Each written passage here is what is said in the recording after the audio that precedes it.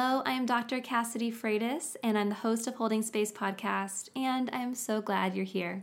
I'm really passionate about connecting with other therapists and exploring the ways in which they are really expanding their reach and sharing their voices in a bigger way, bringing resources and knowledge outside of the therapy room. And in today's episode, I share my conversation with Dr. Sophie Mort. Dr. Sophie is a licensed clinical psychologist, and her mission is just this, to bring psychology out of the therapy room. And she does this in a really tangible, resourceful way on social media and on Instagram. In today's episode, we talk about emotional agility and an evidence-based approach that therapists often will use to support the building of emotional agility. And this approach is called acceptance and commitment therapy. We unpack this approach and explore its different components, things like doing values work and building mindfulness training and developing a new and different relationship with our emotions.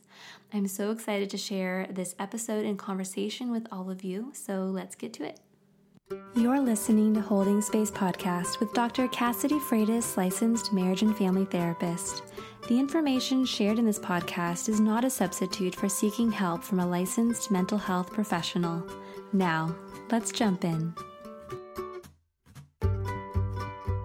Dr. Soph, I am so happy to be having this conversation with you today and to be sharing your knowledge with the Holding Space podcast audience. Thank you so much for taking the time to do this today. Oh my word, it's my absolute pleasure. Thank you for having me on. Well, I would love to first, because I know that a lot of listeners are therapists, and even if they're not, I would love to add some context to who you are. So maybe you could share a little bit about your journey to doing this work. Okay, so I am a clinical psychologist and I trained in the UK. So I think that's slightly different. Yeah. For example, where did you train? I trained, here in Southern California. Yes, okay, slightly different, absolutely. And I'm also a yoga teacher, but realistically, how I describe myself is I'd say that I spend my days working to get psychology out of the therapy room, into people's lives in a way that makes sense to them.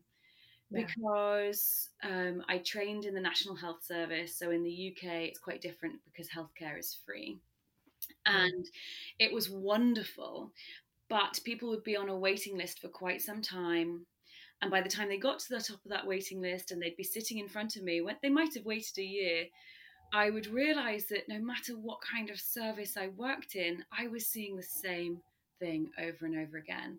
And that was a gap, I suppose, in basic psychological knowledge. So, just simple understandings around emotions, why we have them, why we shouldn't avoid them. Yeah. The fight, flight, freeze response, what's happening inside you when you experience stress, anxiety, anger. The things that psychologists and other therapists might consider to be really basic, kind of psychology 101. I was seeing that people had sat on a waiting list for a long time, already experiencing distress, becoming increasingly distressed because no one had taken the time to give them the basics. So, since that point, I set up my Instagram, my blog, I speak on podcasts, I've been working with Happy Not Perfect, all really with this one aim of how do we get the basics into people's lives so they don't have to wait till they're incredibly distressed on a waiting list or that they're that one person who gets to see a therapist. How can we tell them in advance so that when distress arises, they know how to show up for themselves?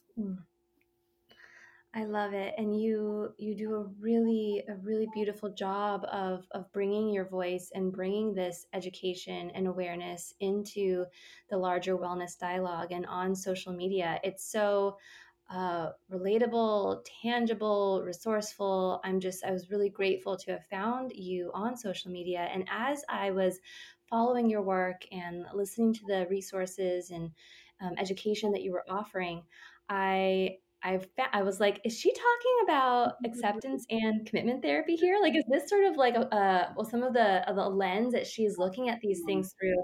Because that is absolutely a lens in which I look at my own relationship with emotions and support my clients in. Like, that's definitely a context that I come from.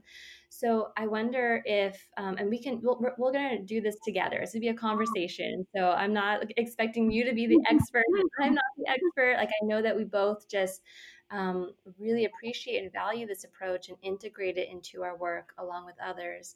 But I'd love to hear sort of like what brought you to acceptance and commitment therapy, and can you bring a little bit of how you understand it to this episode? Totally. So it's funny. I don't know when I first came across it. I think it was probably during the doctorate, Yeah. and probably during a placement I had in a chronic pain team where ACT was the main model. And it's funny because I really didn't like it. So I'll explain what I think ACT is in a second. But Yeah.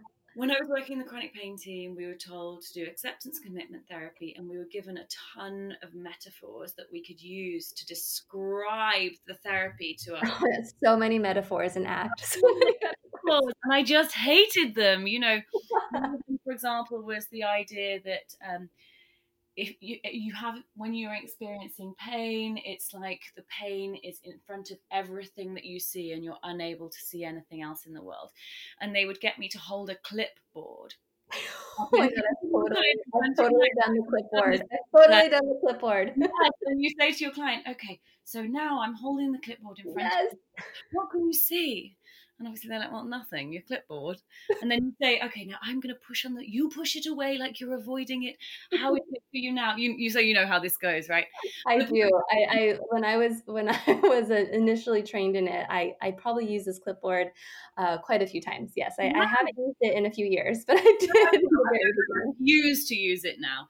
And so people, you say the idea is that you want to put the clipboard on your lap and then you're able to see the world. And this is like you taking distance from your pain and looking around. And my clients would be like, what? So I just let go of the pain and then I can see the world. And I'd be like, yes, this metaphor is quite oversimplified for how hard it is to live in a pain situation. So actually it really is my first experience of it. Yeah. It sounds like you had a similar experience.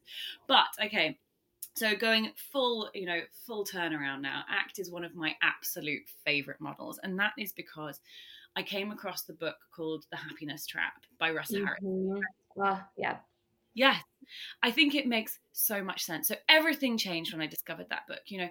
I have always practiced mindfulness myself since I was 18 years old, and we can talk about that later, but couldn't find a model that integrated mindfulness into practical type therapies in a way that really made sense for me. And in The Happiness Trap, he talks about this idea that a lot of us are stuck and struggling because we're constantly trying to cling on to this notion that we need to be happy at all times and that we avoid anything that isn't happiness the rest of the time. Yeah. And the way he talked about it to me was just so practical. He gave loads of really lovely and quite light-hearted examples of how you can start to turn towards your pain, how you can start to distance yourself from the things that take over your life. So I suppose that leads quite nicely into what you asked me in terms of how do I explain ACT? Yeah. Okay, so to me, ACT is a model that allows you to create space between you, your thoughts, your judgments, your urges, and any other automatic response or repeated pattern that you often engage in. That kind of private behavior that goes on all the time and impacts how you show up, the stuff that no one else really sees. Mm-hmm. And for me, what's so different about it, I suppose, compared to CBT, is that it doesn't teach people to challenge or push away what is happening. Right. I know that CBT doesn't teach you to push them away, but that is how we normally show up in our lives. Yeah. So it doesn't teach you to challenge what is happening. It teaches you instead to allow your automatic patterns to arise, but create distance so you don't get caught up in them. And I just love that, because if you think about, for example, how much negative self-talk we engage in, how our inner critic is constantly playing, how old stories we've told ourselves our whole lives arise in our mind, ACT can help you imagine that they're like a radio, playing in the background, Yeah. and it can give you the skills to turn the volume up or turn the volume down depending on what you need. Mm. And it teaches you, in my mind, to be able to show up to the thoughts and feelings that really cause pain, the ones you really want to avoid. So, for example, following a significant loss or anything, it could be to do with anxiety, stress, anger, anything that's happening. It helps you to be able to make space for these really difficult feelings so that you can continue to show up and start to move towards a kind of valued life again. And acceptance doesn't mean agreeing with everything that shows up. I think that is a common Yes. misconception. Mm-hmm. It means becoming sensitive to what is arising for you, gaining that distance between your knee jerk response and what you want to choose. So, for example, if someone insults you and you feel bad, with ACT, you're not saying accept the fact that you have these really strong, vulnerable, or judged feelings that come up and don't do anything about it. It means take a moment, notice what arises, and then decide what you're going to do next, such as standing up for yourself. Mm. And the final thing I'd say, which because I don't think anyone really talks about it, is the commitment part. So we've got acceptance and commitment therapy. So commitment is this idea that we're going to agree to commit ourselves to the actions that align with our values each and every day. So it's stepping away from a goal-driven life, which actually often makes us feel quite makes us feel like we're failing, or once we reach our goal, we feel good for a short period of time and then think, what's next? Yep. It tells us to look to our values instead, the things that we can chip away at each day and commit ourselves to showing up in the world in that way. Mm. Oh, yes, Sophie. Yes. Okay. So let me give a little bit of my context because I think it's similar, but again, it's my own journey to ACT. So Yeah. I was working in a family medicine clinic, also working with a lot of folks experiencing chronic pain, chronic illness. Mm. And I was, doing a lot of CBT because at my site, like that was sort of the gold standard. It was the language that the physicians also could speak, and Yeah. we're in a collaborative care setting. And my supervisor, that was, CBT and motivational interviewing were his primary approaches. And Mm. I know that CBT works with a lot of people. I mean, clearly it's Mm. evidence-based. It is the gold standard in many cases for many reasons, and it can really work for some people. But I also found that particularly when it came to experiences that are just chronic, whether it's chronic pain or just like the fact that like for a mom, the fact that like guilt and shame would pop up, and like it was like Mm. we would use things. CBT, a big part of CBT, right, is sort of like challenging and restructuring our negative cognitions. And I Yeah. found that for a lot of these experiences that are going to continue to show up, like anxiety is something we're wired for. Like anxiety, even if you don't have a generalized anxiety disorder, right, or an anxiety disorder, like anxiety is still something we're wired for. It's still going Yeah. to pop up. um, Guilt is another thing we're wired for because it tends to show up to show us what our values are, because something feels out of alignment maybe with our values. And so these are things that we're wired for. They are going to continue to show up.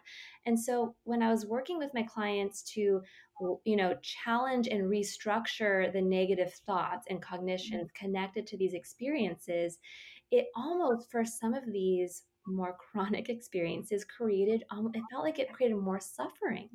It Yeah. was I like the agree. pain, yeah, like the pain was there, but then this fighting and like struggling with these cognitions seemed to actually bring my clients deeper into suffering.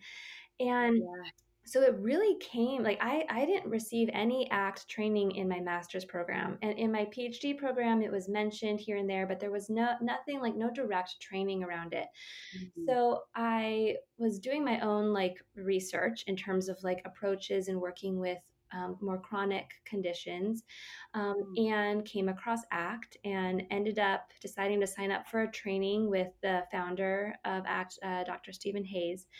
And it just changed. This is not going to sound dramatic, but I feel like it changed everything. Like it just, and I think a big piece of it also is that it aligned with like my own view of how problems happen and how solutions can come. And so I think as a clinician, like there are so many different approaches out there, and it is important work for us to kind of look at like our own worldviews of like how do we get stuck and how do we get unstuck. From our own experiences, because I think that when we can find alignment with an approach, it can be really a really helpful guide. And so, I did the training and I started implementing it in my own life first and Mm. foremost, and then with clients. And it has been it's been such a powerful tool and game changer and just perspective shift when Mm. these clients that I've been working with for like a year or more, where there was so much stuckness around some of these things, like just that shift. And again, I did also use the clipboard metaphor, and just like for anybody listening, like quickly, the clipboard metaphor basically is like the clipboard represents the thing that you struggle with most in your life. And there's, you use the clipboard to like put it right in front of their nose, and you're like, this is when like you are like struggling with and like can't see beyond your pain. And then you like push it away, like this is like you trying to avoid the pain. And then you put it in your lap and you put your hands up, and your hands are free to do other things, but it's coming along for the ride with you. That's like basically like the like, Cliff Notes version of the clipboard metaphor. And I use that a lot. And it's funny when you brought it up, because I remember actually using this in like when I was training other clinicians. And Mm. I look back and I'm like, there's so many other better ways to explain Yeah. this approach that is so much more nuanced, and really speaks to the heart of it. But there was this shift for many of my clients of now I'm developing a new kind of relationship with the things that I'm struggling with most in my life. Like, Yeah. Yes, yes, yes. yeah, and Totally. it really changed things and shifted things. And I love that you're also bringing up this commitment piece here, because I think that for many of us, like we can maybe begin to understand the perspective shift of like I'm gonna work on developing a new relationship with my emotions and the things that I struggle with. Like I can turn towards them. I can maybe even be curious about them, and maybe eventually have compassion for them, and see the ways in which, say, anxiety is trying to offer you some important data, but obviously, you don't want it to jump in the driver's seat. And sometimes the data it's offering is not helpful also, and people can maybe wrap their heads around that. But then the commitment part, right? So it's like, okay, so now that we know what data in these emotional experiences is helpful, like how do we know what to do next? Yeah. And then that's when the values work comes in. And when I discovered the values work, it created space for me to have conversations with my clients that I was missing with CBT. It Mhm. was like I want to talk about meaning and like the things that are deeply important to you that are not in alignment right now because you're in this suffering struggle cycle with these painful experiences. So I love that you brought up that piece, and I'm curious to hear from you, Sophie.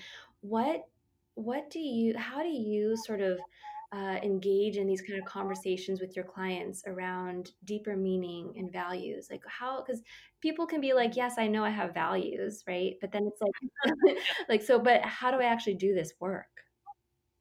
So it's funny. I do this work with myself. I actually have this conversation with my friends as often as I possibly can. It's not just my clients, Yeah. I think we live in a society that tells us to be busy all of the time, to be nothing less than perfect. And so all of us think we have values, but instead we're trying to get the next job, get the next grade, buy the next thing. And so, actually, when I talk about values with anyone, I'm this isn't one of those subtle conversations I have. You know, I use ACT as one of many different models, but when it comes to values, I'm there with a piece of paper and a pen. I actually work online, so I use a screen. But so how I do it with people is, firstly, I don't think people really know what values are. Okay, I didn't until ACT. So let's think about what they are first. I explain to people that values, as you said, are where we find meaning in life. They're the things we care about and consider important. And all of us have different values, and actually they can change over time. So, I heard someone say that crudely the difference between goals and values are that goals can be achieved, whereas values are like a direction on a compass, the direction that we want to head in. So, for example, a goal could be going to a certain country, whereas a value could be continuously heading west. Does that make It does, yeah. Yeah. Like goals are like the benchmarks, but yes, I've totally used that metaphor as well of values being more the compass. Look at us, we're still using metaphors, even though we thought that they were annoying in the beginning. I'm now discerning with the ones that I Yes. use, because Yeah. also when I started learning ACT, I learned it very much in a this is the first step, this is the second step, and now I use it more intuitively. Yeah.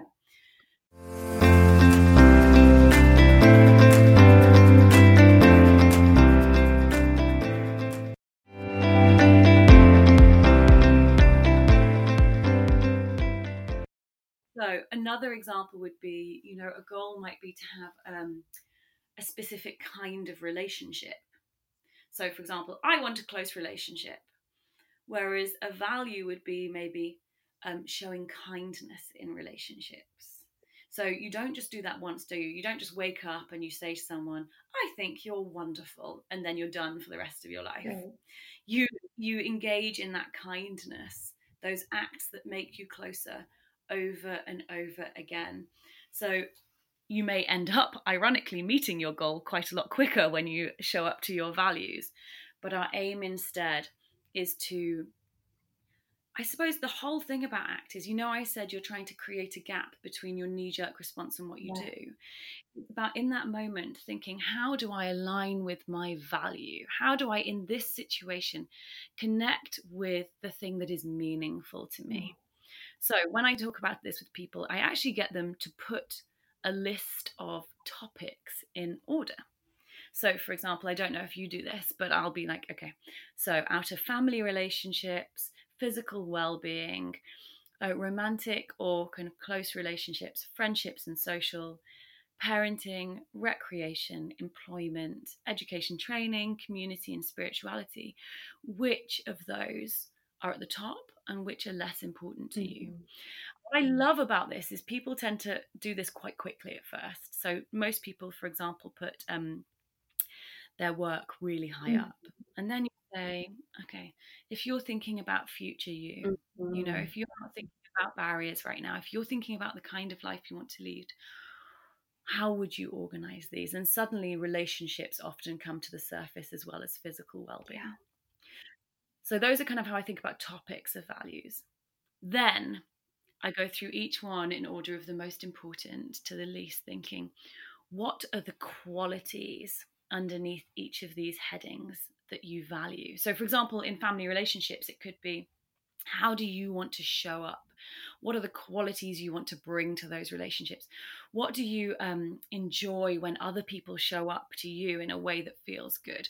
So, for example, closeness, honesty, openness. And then it's really lovely because you have a really clear and concrete structure of, these are the things I value, and specifically in this order.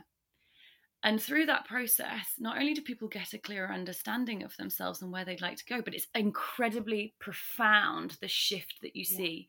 People realize, wow, I've been caught up in this goal around work, when actually what I value is sharing information with others. So a really good example would actually be coming on this show. Yeah. Okay, so I don't know if this helps, but I was thinking about ACT in relationship to how I show up in the public space. So I was on a panel yesterday, I was on a panel last week, I've been in 3 podcasts over the last week, and they make me feel incredibly anxious, okay? My imposter syndrome comes up, my performance anxiety is rife. Yep. I have thoughts such as, I bet I sound, insert insulting comment here. I bet other people are thinking, insert insulting comment here. And in the past, when I was fused with my thoughts, so when there was no different distance between my thoughts and feelings and how I am, I would have heard those thoughts and believed them. The anxiety would have overwhelmed me. But now, with ACT, so with mindfulness is what I mean, I'm able to observe those thoughts from a distance, know that they are a pattern of mine, and then choose to come back to my value, which is sharing psychology with people in the world. And by connecting with that value and connecting with my center, so my breath and mindfulness, I can continue doing the work that I want to do. It's beautiful. It really is. These are the things that we can come back to. It's like I don't know if this resonates at all with your experience, but I'm almost picturing like there's like a secure base. There's like a foundation of this is what is this is what is deeply meaningful and important to me. And even when like the surroundings feel treacherous, or even when like the threats come up, or the parts of myself that are afraid, I can notice them. I can understand why they probably showed up, because hey, anxiety probably showed up for you around maybe even, on those going to those panels or coming on the show, because there is that part of you that wants to do it well, right? Like it feels Yeah. important to you. And again, what's interesting is that that's directly connected to that value of yours of wanting to bring psychology to the people, right? Like to bring that education and bring it out of the therapy room.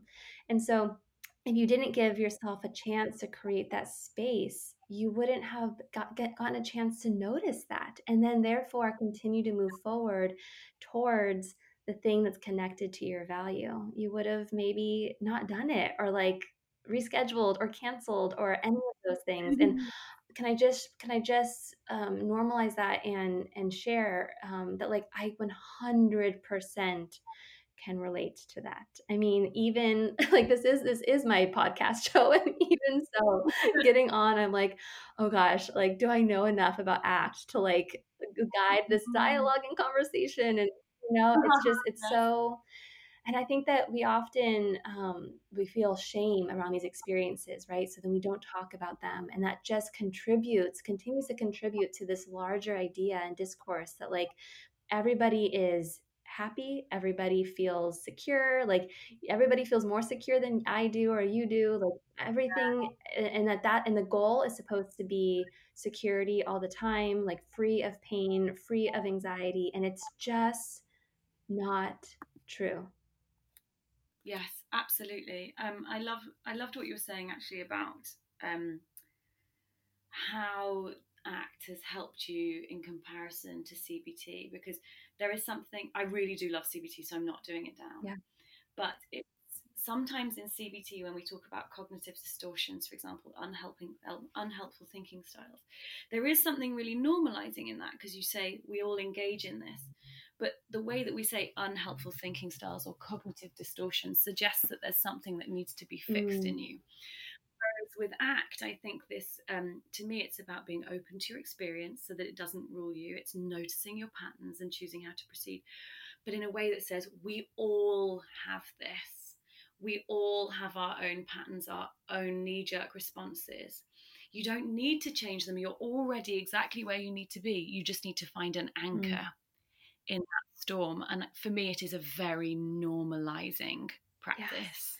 Yes. So because I do integrate CBT into my practice still, because Oh, again, I do, it's an approach that works for many gosh, people. all the time. Yeah. One of the things that I have found to be the really profound experience for folks is like, let's say I hand them a list of cognitive distortions and I ask them to go through the list and to identify the ones that they resonate with. Like, I can't tell you how many times I've had clients like as they're looking through, like tears in their eyes and looking up at me like, how did you know? Like, how did you know that? Yes. And there's a name for it. Like, and it can be Yeah. such a a really important moment to feel seen and to feel like I'm not alone. And then how I Yeah. tend to integrate ACT sort of in following that, right, is one, when I hand them the list, I don't call it cognitive distortions. It's just like Mm. common negative thoughts that people have, you know, Yeah. like um, Absolutely. and then from there I'll start to integrate more of the ACT work. But I think there is so much power in being able to feel seen and to feel like, wait, so Yeah. I'm not the only one who Yeah. who Oh my God. catastrophizes everything, or has this like tunnel vision, or like like can feel like I can read people's minds. Like I'm not the only one. Yeah. Um, Yeah. When I hand it out, I always say that I've been through at least 5 things on the sheet in the last hour. yeah, exactly. Oh, I love that. I love how you show up as human. Whenever I share things like that, my clients look at me like, it's so nice when I see you being human. Like I love, like whenever I make mistakes, or like if I'm late to an appointment, or like I like forget something, like they just, so many times clients are like, oh, I just love when I catch you being human. I'm like, yes, 100% messy. I think it allows you to balance out the power Oh, dynamic. absolutely. Okay, I have like two questions, and I'm like looking at our time, but they both feel important. So I'm gonna ask both, and then I'm gonna let you decide like where do we want to spend our time, just based on what feels Mm. good. So the first question that's kind of rumbling inside me is like this mindfulness piece, and like because again, it's another thing like values. It's like, okay, I get it. Like mindfulness is important, but then to actually know like what does it take to like build that muscle, because it's not something that you can just pull out when you need it. And so, how do you approach working with clients and building mindfulness, awareness, and skills, and all of that?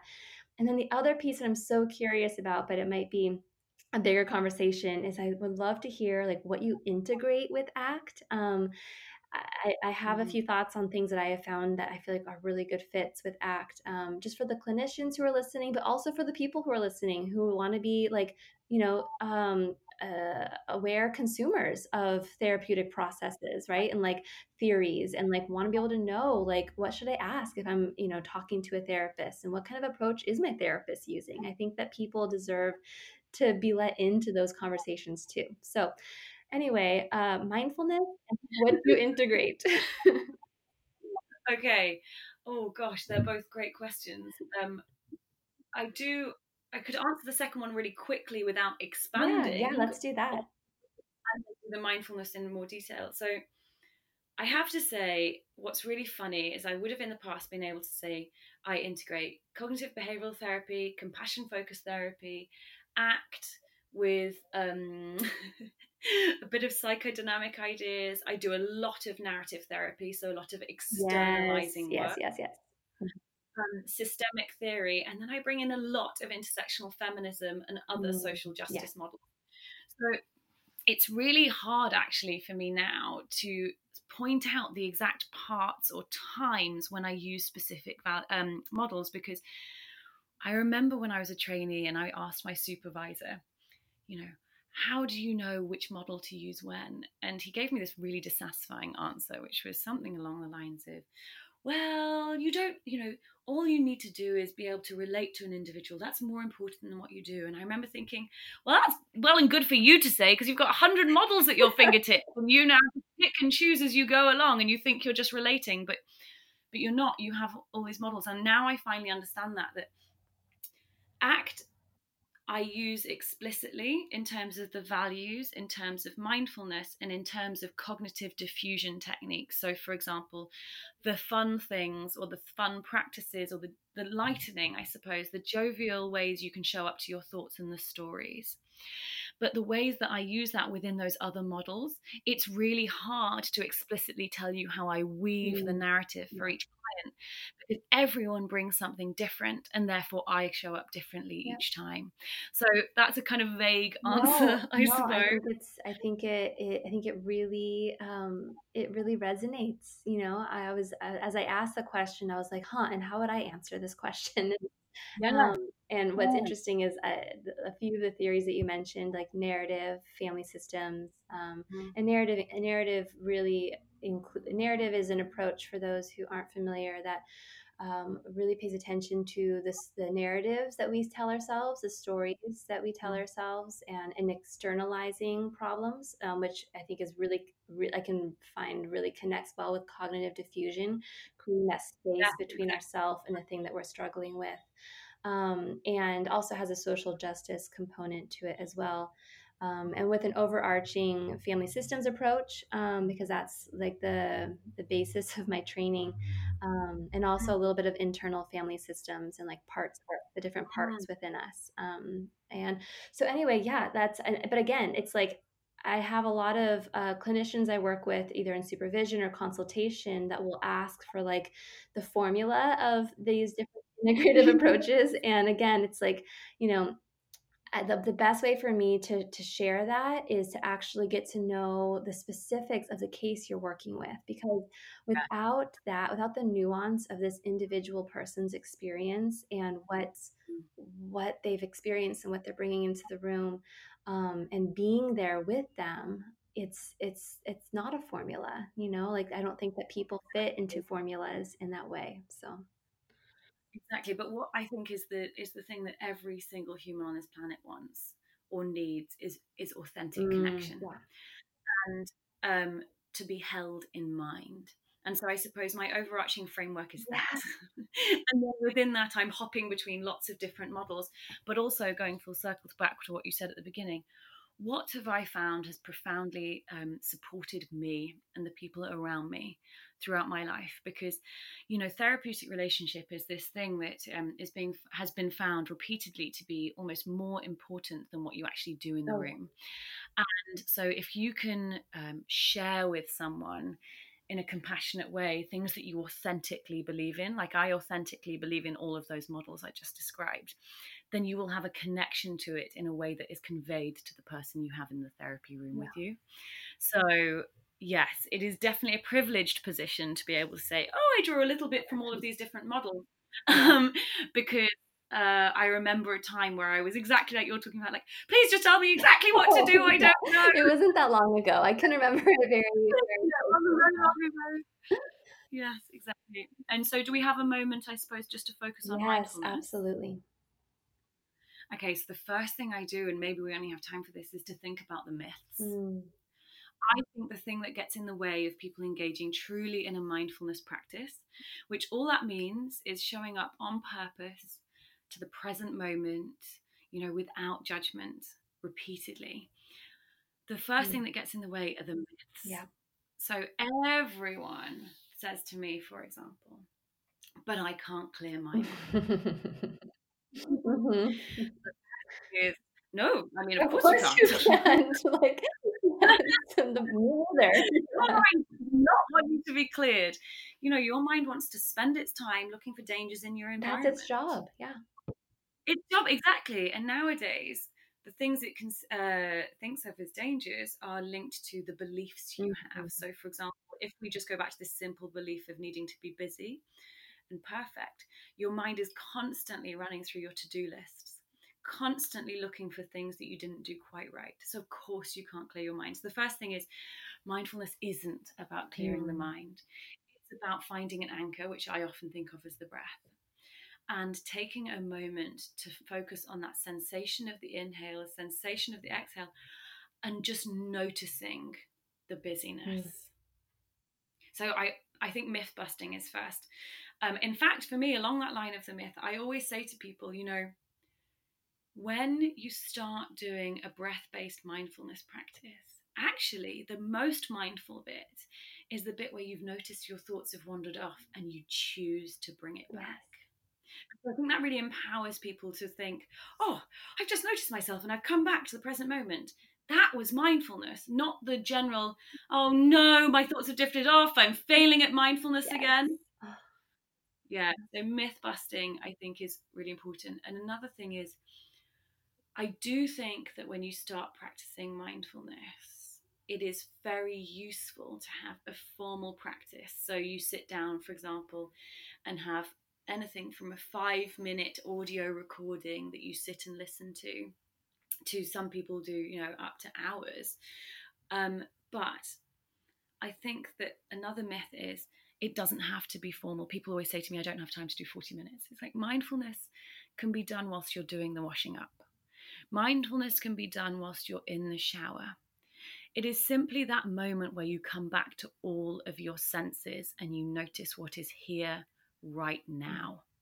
And I think once you do that with people, once you bust both those myths, suddenly people can go away and suddenly think, oh, I'm walking along the street. I'm going to be mindful. I will notice, oh, the heel of my foot touching the floor, the ball of my foot touching the floor, my toes touching the floor. I notice that my mind has drifted off on a busy activity, but I've come back now to my left foot, you know?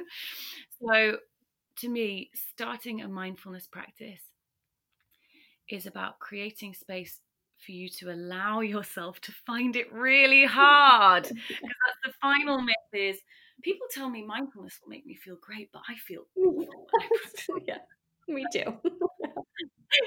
Every time I'm like, yeah, totally. I mean, it goes against everything your brain wants you to do. You're rushing around, you've been avoiding your feelings, avoiding your thoughts. Suddenly you sit down, you take a moment, you say to yourself, right, I'm going to see what's here. I'm going to turn inwards. And your brain's like, all these things, look at me. And every time you try to come back to the breath, your brain tries to pull you back harder. So mindfulness isn't about joy. It isn't about good. It's about simply allowing those feelings of I hate this to arise, and simply noticing them and coming back to the breath. So those are, I suppose, the starting points when I'm working with people and thinking about mindfulness. What are the myths? What are the things they believe to be true? And how do we create a foundation which will support them to even get started? Okay, so basically what you've just done is you have there's a few episodes on this podcast that are that are breaking these different pieces apart. So there's an episode if people are interested early on about defining your values. There's an episode on how to breathe. There's an episode on self-compassion and mindfulness. There's one or two on there. And I feel like what you've just done in this conversation, in this episode, is integrated all of these pieces into how they connect to each other and relate to each other. And I'm just so grateful for you for doing this with me and having this conversation. Okay, so where can people find you and continue to follow your work so they can continue to receive your knowledge, warmth, wisdom, all those things? Oh, that's so nice. Okay, so my website is drsoph.com, very straightforward, drsoph.com. I have a blog on there as well where you can find really solid resources. My Instagram is @_DrSoph. Can you believe it? Someone is @DrSoph. Who is this person? They have a private account and I can't seem to get hold of them. I'm like, who are you? We need to meet. So @_DrSoph. And then finally, I don't know if you know about the Happy Not Perfect app, but I just think it ties in so well to what we're talking about. It's a mindfulness app for people who really are reluctant to practice mindfulness. It's really excellent. It has these short recaps you can do each day that take a matter of minutes, and it has longer mindfulness sessions. And then I'm one of the inverted commas experts on the site. I'm the clinical psychologist who talks about, for example, what are emotions, what is anxiety, talk through different things, giving you a simple breakdown and some really concrete steps as to how to move forwards. So yeah, those are some of the main areas. That is wonderful. And what I'll do is I will add all of these links and resources into the show notes for this podcast. So if you're listening right now and you're wondering how to get to any of these resources, look at the show notes and there'll be some direct links for everybody right there. Perfect. Dr. Soph, thank you so much for taking the time. This was such a joy to do with you. I'm so grateful. Oh, it was my absolute pleasure. Thank you so much. You've been listening to Holding Space Podcast. I hope you enjoyed the information that was shared in this episode. If you did, you might want to subscribe and be the first to hear about future episodes as soon as they air. Thank you so much for sharing this space with me. Have a great day.